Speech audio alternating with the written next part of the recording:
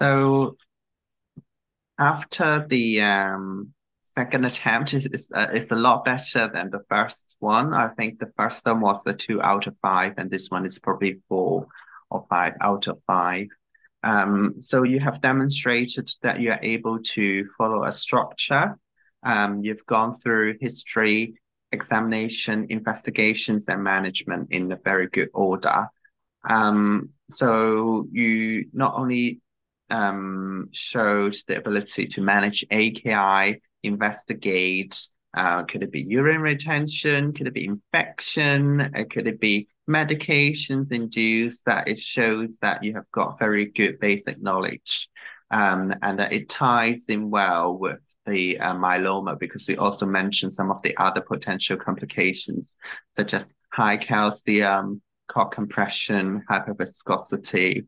So it's quite well-rounded, and you're looking out for all of these potential complications.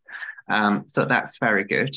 Um, you have also shown a little bit of basic knowledge about myeloma.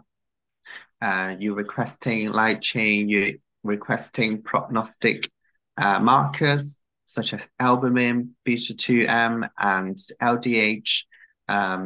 So it again shows that you are taking a little bit further step into, managing hematology patients. You escalate appropriately. You involve the MDT team as well. All of these are sort of ticking the examiner's boxes.